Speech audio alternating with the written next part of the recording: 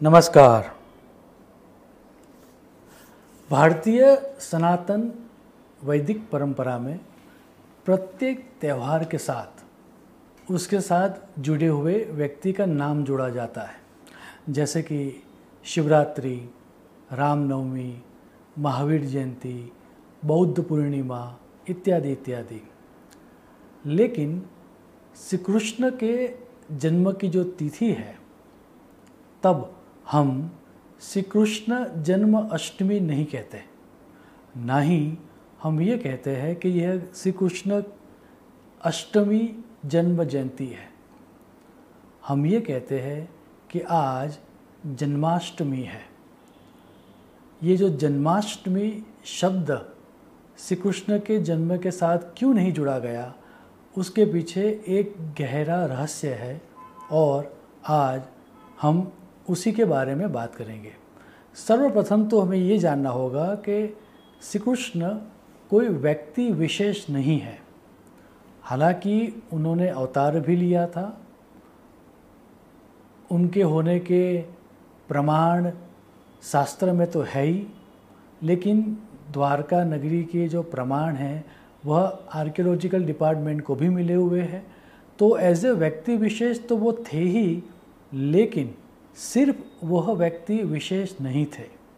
जब उनका नामकरण करने की बात आई कि उनका अवतरण तो हो चुका है, लेकिन इनका नाम क्या होगा, तब उनका नाम रखने की जो जिम्मेवारी थी वह गर्गाचार्य को सौंपी गई थी। अब जो गर्गाचार्य जी थे वह ज्योतिष के प्रखर विद्वान थे और इसीलिए जब श्री कृष्ण का जन्म हुआ और उनका नामकरण करने की बात आई, तब गर्गाचार्य जी ने उनके जन्म के समय में जो एस्ट्रोनॉमिकल इवेंट्स, दैट मीन्स खगोलीय घटना जो हुई थी, वह देख के वह खगोलीय घटना के आधार पर किस तरह के व्यक्तित्व का निर्माण होगा या किस तरह की पॉसिबिलिटीज़ का निर्माण होगा, वह देखते हुए श्री कृष्ण का नाम रखा गया है। आपको जान के आश्चर्य होगा कि प्रत्येक साल अगर हम अमास से एंड होने वाले मास को समझ के चले, जैसे कि आपको पता होगा कि भारत में दो तरह की मान्यता प्रचलित है। कुछ लोग हैं जो ये मानते हैं कि पूर्णिमा से नए मास का प्रारंभ होता है और कुछ मानते हैं कि अमास के बाद प्रथमा से नए भारतीय वैदिक मास का प्रारंभ होता है। सो अगर हम अमास से जो मास स्टार्ट होता है वह परंपरा को पकड़े तो प्रत्येक वर्ष श्रावण कृष्ण अष्टमी के दिन यूनिवर्स में एक विशिष्ट तरह की एनर्जी निर्मित होती है और उसी के आधार पर श्री कृष्ण का नाम भी रखा गया था। आप गोपाल तापिनी उपनिषद में जो श्लोक दिया गया है वह देखेंगे तो बात समझ में आएगी। वहाँ कहा गया है, कृषिर्भूवाचकः शब्दो अणश्च निवृत्तिवाचकः तयोरेक्यम परब्रह्म कृष्ण इत्यभिधीयते। अर्थात कृष शब्द का अर्थ है सत्ता या एग्जिस्टेंस और अण शब्द का अर्थ है आनंद स्वरूप। अब इसके ऊपर जो टीका लिखी गई है वो टीका ये कहती है कि जो सर्वकाल में, that means all the time, और सर्वस्थल में, that means all the places, नित्य, that means all the time, आनंद देने वाला होता है, प्लेजेंट इमोशंस को जनरेट करने वाला होता है, वह जो तत्व है वह तत्व श्री कृष्ण है। अर्थात प्रत्येक वर्ष श्रावण कृष्ण अष्टमी को हमारे सद्गुणों को विकास करने वाली और हमारे दुर्गुणों को नष्ट करने वाली एक यूनिवर्सल एनर्जी विद्यमान होती है, कॉस्मोस में प्रेजेंट होती है। और ये कॉस्मोस में होने वाली इवेंट प्रत्येक साल होती है और अगर हम उसका उपयोग करना, किस तरह से करना चाहिए उसका उपयोग, अगर वो हम समझ पाए तो हमारा भी नया जन्म हो सकता है और इसीलिए उस यूनिवर्सल कंस्ट्रक्टिव और पॉजिटिव एनर्जी का जो दिन था उस दिन को कहा गया जन्म अष्टमी। हमारा नया जन्म हो सके उस तरह की एनर्जी। बात ज़्यादा स्पष्ट तब हो जाती है जब हम श्रीमद् भागवत पुराण को ध्यान से देखते हैं। अब जब श्री कृष्ण प्रागट्य की बात आई तब उस समय कॉस्मोस में या ब्रह्मांड में किस तरह की एनर्जी विद्यमान थी उसका वर्णन करते हुए वेद व्यास जी ने श्रीमद् भागवत पुराण में यह सूत्र दिए हैं। सर्वगुणोपेतः कालः परम शोभनः शांतर्क्ष ग्रह तारकम, अर्थात सभी गुणों से युक्त, अर्थात पॉजिटिव और कंस्ट्रक्टिव क्वालिटीज़ देने वाली टाइम की एनर्जी, और सभी नक्षत्र और तारा और ग्रह जब शांत हो जाते हैं वह समय काल। याद रहे हमारी परंपरा में यह मध्य रात्रि का समय होता है और इसीलिए मध्य रात्रि को जन्म अष्टमी कहा गया है। अब मज़ा ये है कि प्रत्येक वर्ष यूनिवर्स या ईश्वर या परमात्मा हमारे पर दयावान होके यह समय हमको देता है। जन्माष्टमी की मध्य रात्रि को यह यूनिवर्सल एनर्जी हम सब के लिए अवेलेबल होती है और यह समय इतना ज़्यादा महत्वपूर्ण क्यों है वह समझने के लिए हमें एक ज्योतिष का सिद्धांत भी समझना पड़ेगा। उस समय ग्रहों की क्या परिस्थिति थी वह दर्शाते हुए वेद व्यास जी ने यह सूत्र दिया है। स्वगृहे रवि उच्चस्थ चंद्रः नेशितः समयो अष्टमी ब्रह्मर्क्ष मत्रम क्षणे, अर्थात मध्य रात्रि को श्रावण कृष्ण अष्टमी के दिन स्वगृही सूर्य और उच्च का चंद्र होता है। याद रहे प्रत्येक साल यही कॉम्बिनेशन होता है। दैट मीन्स जन्माष्टमी के मध्य रात्रि के दिन समय में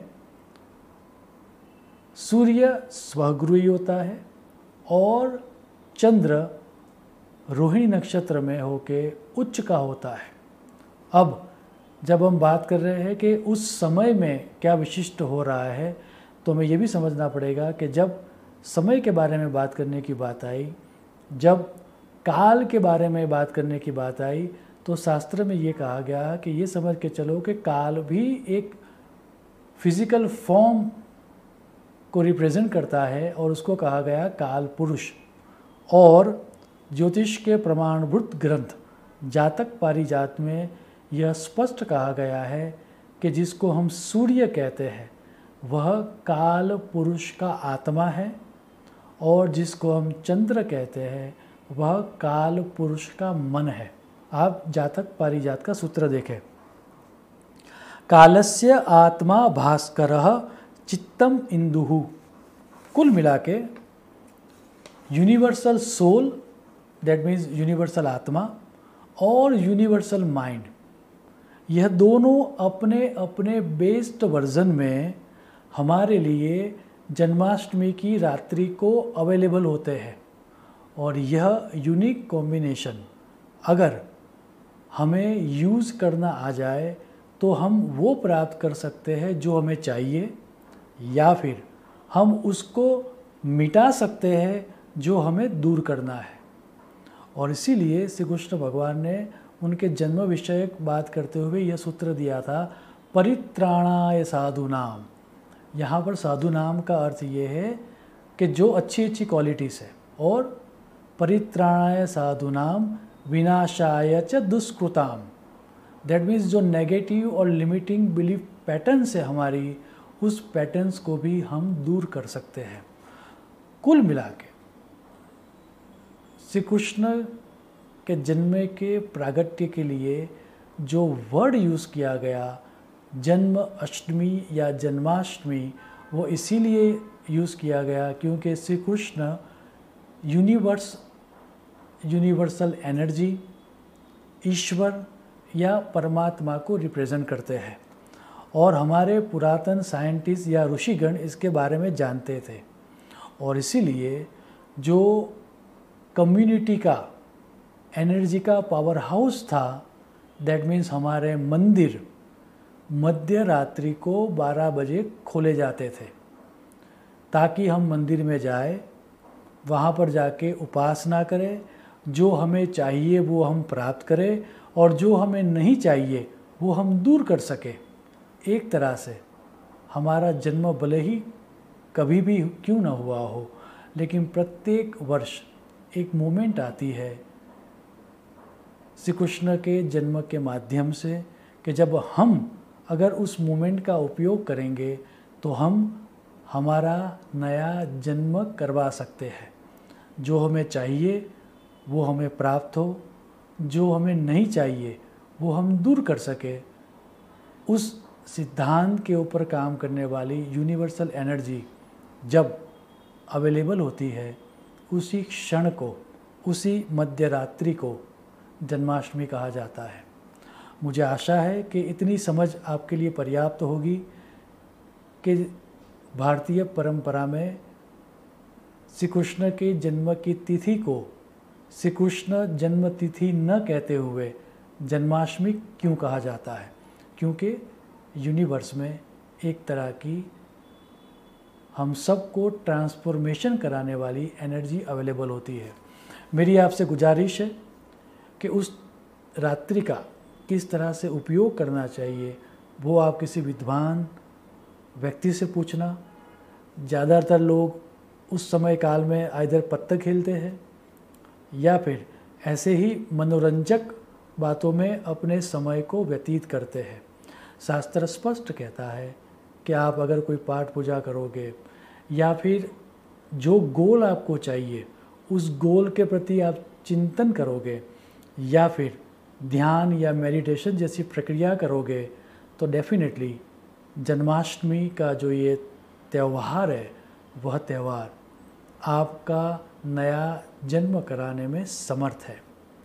ईश्वर को यह प्रार्थना करते हुए कि जन्माष्टमी का यह मध्य रात्रि का समय हम सब को एक नया जन्म दे, मैं मेरी वाणी को विराम दूंगा। शुभम भवतु। प्रणाम।